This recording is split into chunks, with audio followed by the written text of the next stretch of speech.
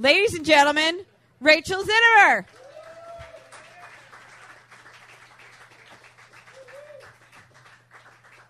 Thank you very much. Mary, my fiance just said you're looking hot, so we're going to have to meet outside after the show.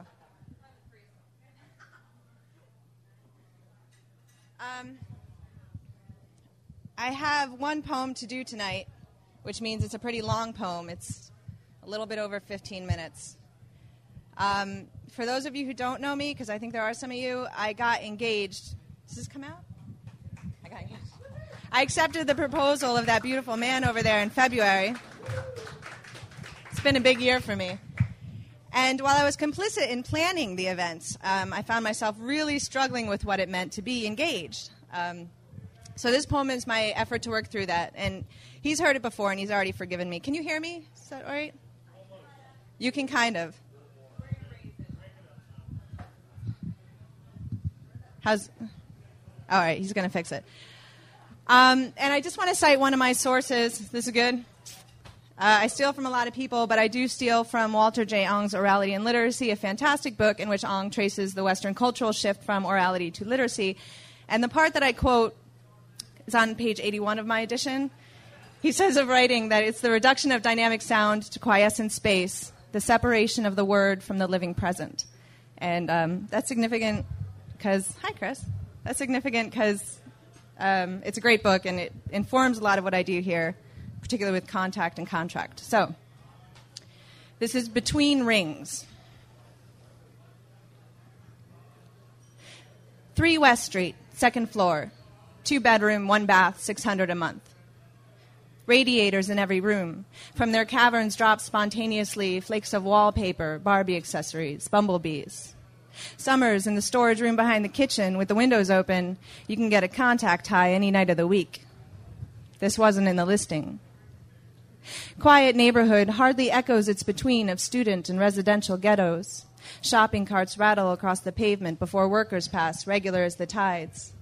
Teens claim the turf after sunset with their bikes and basketballs. Quitting time at KC's over a few beers, the men offer the R-rated version of local politics and the history of the drug trade transplants. Now, the councilman says, you can hear a cockroach piss on South Swan. The outside's not much, but Debbie says it's better to live across from a beautiful home than in one, and we're lucky, facing 2 churches. After 2 years, the landlord starts talking about signing a lease. For his protection and ours, he says, it's best to get this in writing.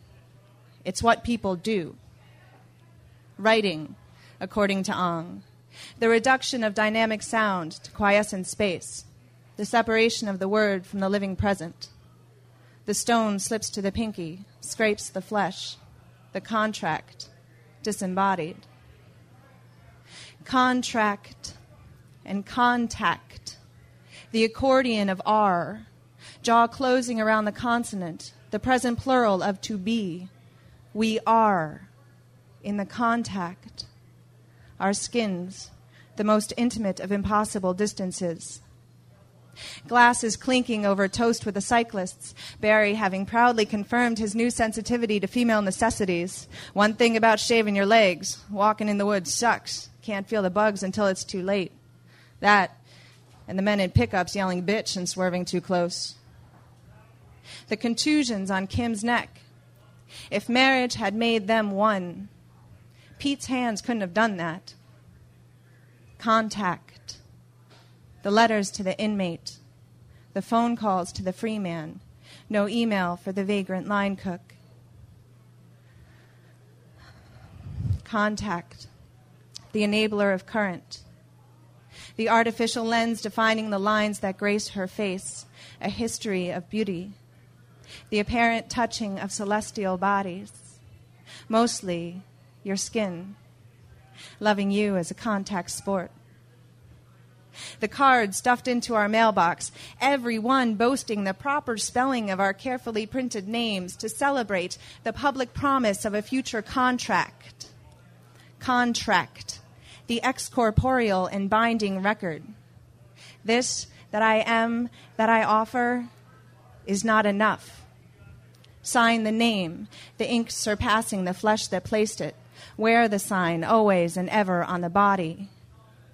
Contract. The difference. Contract. The legislation of the social fabric and the particular's response. The mimosa pudica collapsing against rain, her daughter's fingertips. Your limbs from my hands and feet, against all laws of science, colder than room temp. The flashes of pain, moments mothers are permitted, only in these moments, to scream against birth. Children's delicate frames all along the New Jersey shoreline from the still cold tides of June. Contract, AIDS, elephantitis, bigotry, the sap on our palms, dirt-encrusted evidence we had climbed the neighbor's tree against her orders. We carried the marks to church and Sunday school.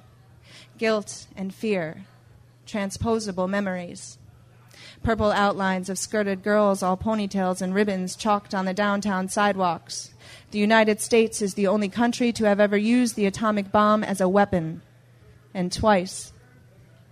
She wakes, bones shaking, unsynchronized with her quickened pulse beats, flesh hugging the shrapnel, the dissonance of distances, homeland or land of war. She's tired of struggling the difference.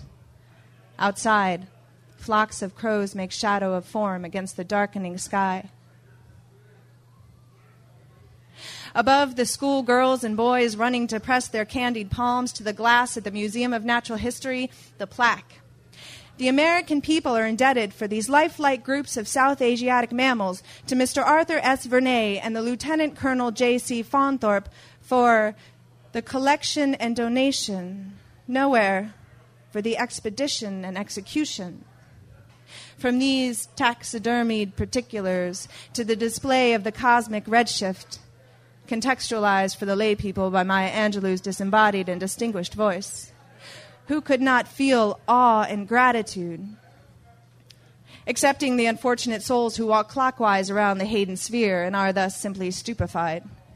Excepting the MFA student whose recent entry into Adorno and Bourdieu and own precarious positioning as a painter among artists kept her asking, though she knew, why there were no citations for those who had painted the mammal's natural habitats. The citation, the banality of coded ethics. Author, last name first, period.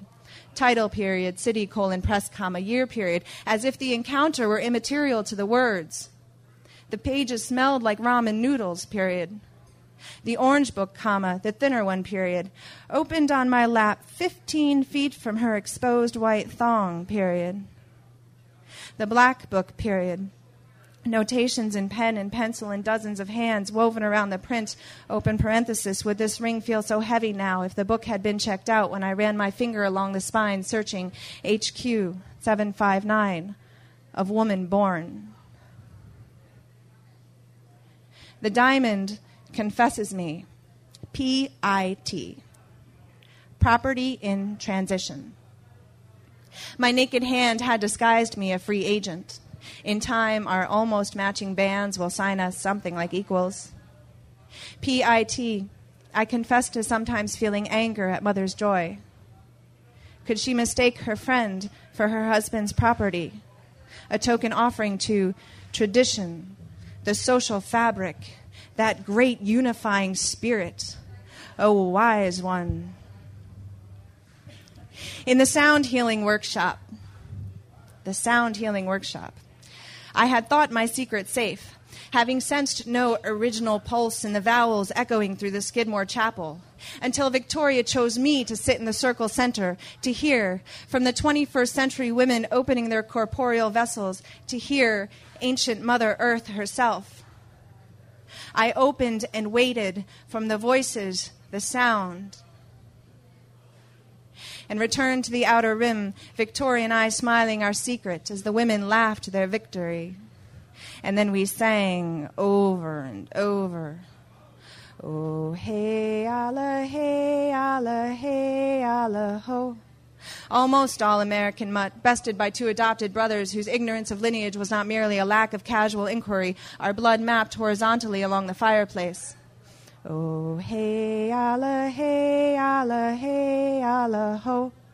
Double up always on the birth control, heretically heedless of the human race beyond the walls we neither add to nor subtract from. Let them carry the burden of a thread woven of time, African Eve, mitochondria, cells, bone, blood, skin, the skin without which my body would not know you, or it's the intellect outsmarts the physical drive, mind games with Mother Nature, thanks, but no thanks, the buck stops here, and years later the song pours from me through the open moonroof. Oh, hey, Allah, hey, Allah, ho. Wanting to hit the notes right, wanting the visions to forsake them. 88 miles an hour southbound on the Northway, no cop, no ancestor, no child with whom to feign love and purpose. Oh, hey, Allah, ho. Lemmings. That's as carefully crafted a fiction as Red and Blue. Still, the metaphor comes to mind. And the pigeons outside the repair shop in Latham. The chicken wire hung beneath the roof's ledge, a coworker explained, to keep them away. 11 bodies caught in various stages of decomposition, 6 wings beating furiously against metal, the gray tufts swirling around us. That summer, you and I danced at a reception as though comfortable, while you explained, it's not safe in the Peloton. Wheels and pedals inches apart, and the pavement, like people, can't be trusted. Worse, to slip away. Be unhooked, you said, and burrow into the wind alone. The bodies without contact. Walking to a poetry reading, to hear, to touch and touch and touch the world, I passed a black child chasing 2 white joggers, the male of whom had imagined himself courteous, kicking the ball back across the walkway in Washington Park to where a group of black children laughed beside a playground full of black children and their mothers, one careful grassy lot to the east full of white men and women. The black child took up the ball and ran after the white joggers, the shorter among them twice his height, swearing revenge. Who kicked my ball? Waving a fist. I'm not kidding. Who kicked my ball? I arrived at the reading in need of contact, the most intimate of impossible distances, the communicative gesture that is always love and its refusal, that opening.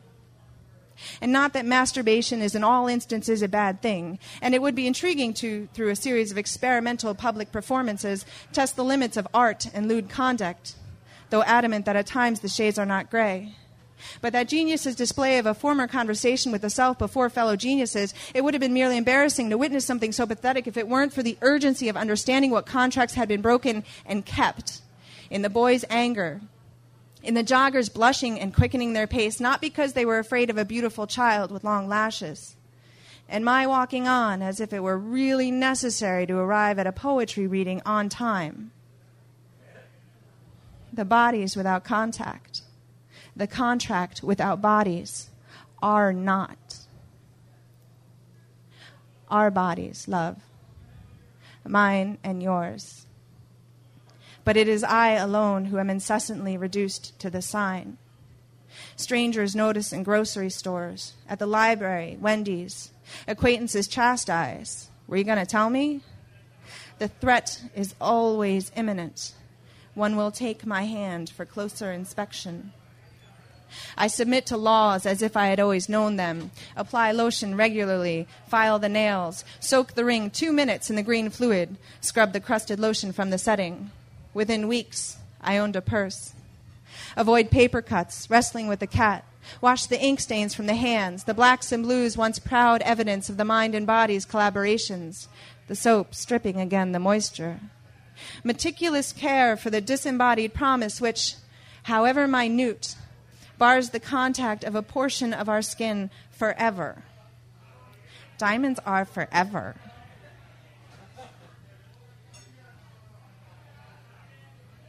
I will love you always. I will mean the words through which your priest makes of me a vessel for your heritage. I will mean them. I swear also with my mouth and body to the betweens, the openings, we are.